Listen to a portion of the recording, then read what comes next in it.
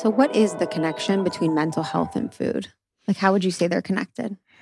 It goes back to that gut-brain connection. The chapter 1 of This Is Your Brain on Food is where I speak about the gut-brain romance. Mm-hmm. And I called it that for a reason. The romance has good days and bad days, and so does the gut-brain connection.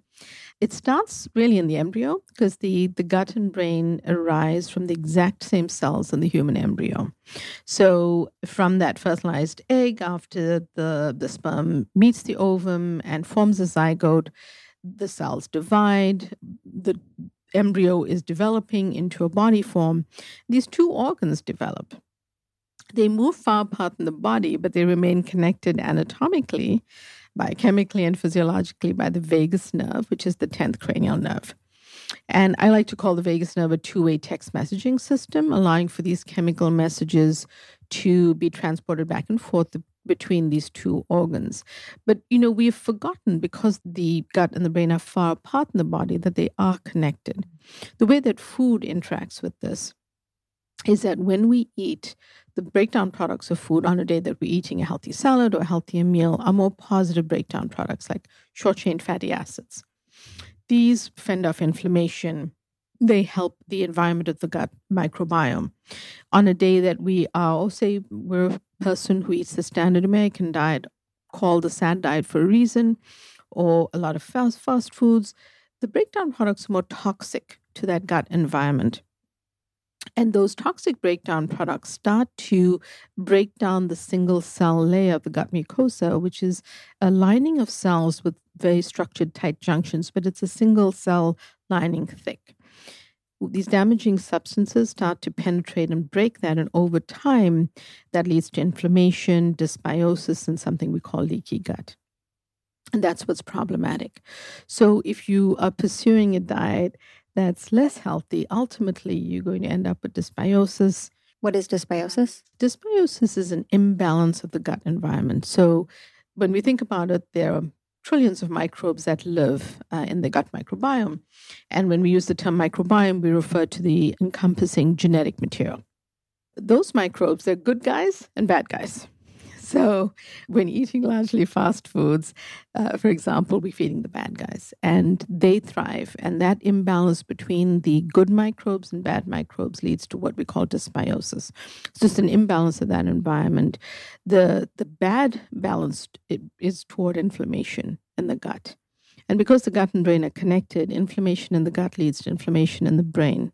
And that sort of forms that ecosystem where we start to understand, and I see in my clinical practice through dietary measures, when you start to eat more anti-inflammatory foods, when you start to lean into those healthier foods, when you tweak that diet away from those fast foods and coffee with a ton of, I have no issue drinking coffee if you like it and you can tolerate it, but it's what we add to our coffee that makes it less healthy for us.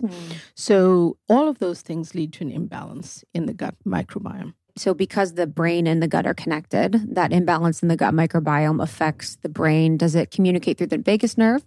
So when that breakdown of the single cell layer happens, what the leaky gut is that penetration of those toxic substances into the circulatory system, for one. And then inflammation is basically what is going to be connecting these two organs now. And one organ is inflamed and then the other organ becomes inflamed. So, the vagus nerve is also responsible for the text messaging around chemical messages, right? Because the other thing we forget is that serotonin, we often call the happiness hormone, but 90 to 95% of serotonin is made in the gut and the receptors are in the gut.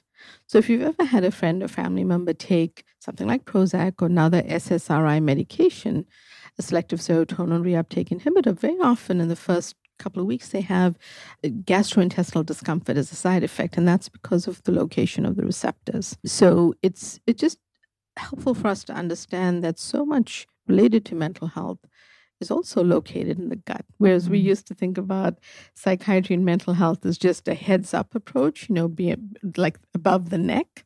It's actually so different now as we understand more. And what is the way to repair like a leaky gut? Is it just good diet, or how does someone begin to do that if they're experiencing these symptoms? It's definitely a multi-pronged approach. Diet is one of them. And I say that because things like, an argument with your husband or a bad day at work, that level of stress has been shown can impact those gut microbes and affect them, and they change and evolve and start to form different breakdown substances. Therefore, diet is a very large part of it, and we know from research that healing of that gut can take, on an average, about 28 days. So as you start to consume a healthier diet, you start to work on your stress.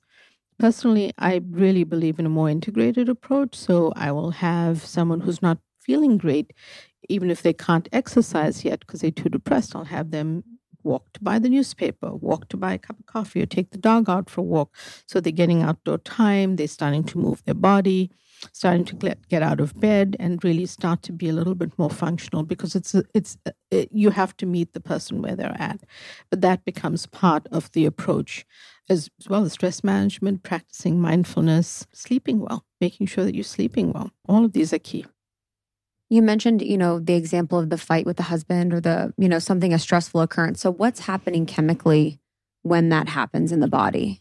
What the research has shown is that on a day that we are, let's just call it a stressful day, we're having a stressful day, things like cortisol in your body shoot up.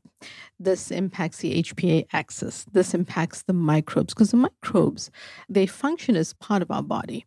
So, for example, they're involved in hormone production. They're involved in sleep and circadian rhythm, which is our internal body clock. They're involved in vitamin production. They're involved in mental health and neurotransmitters. They're involved in so many things.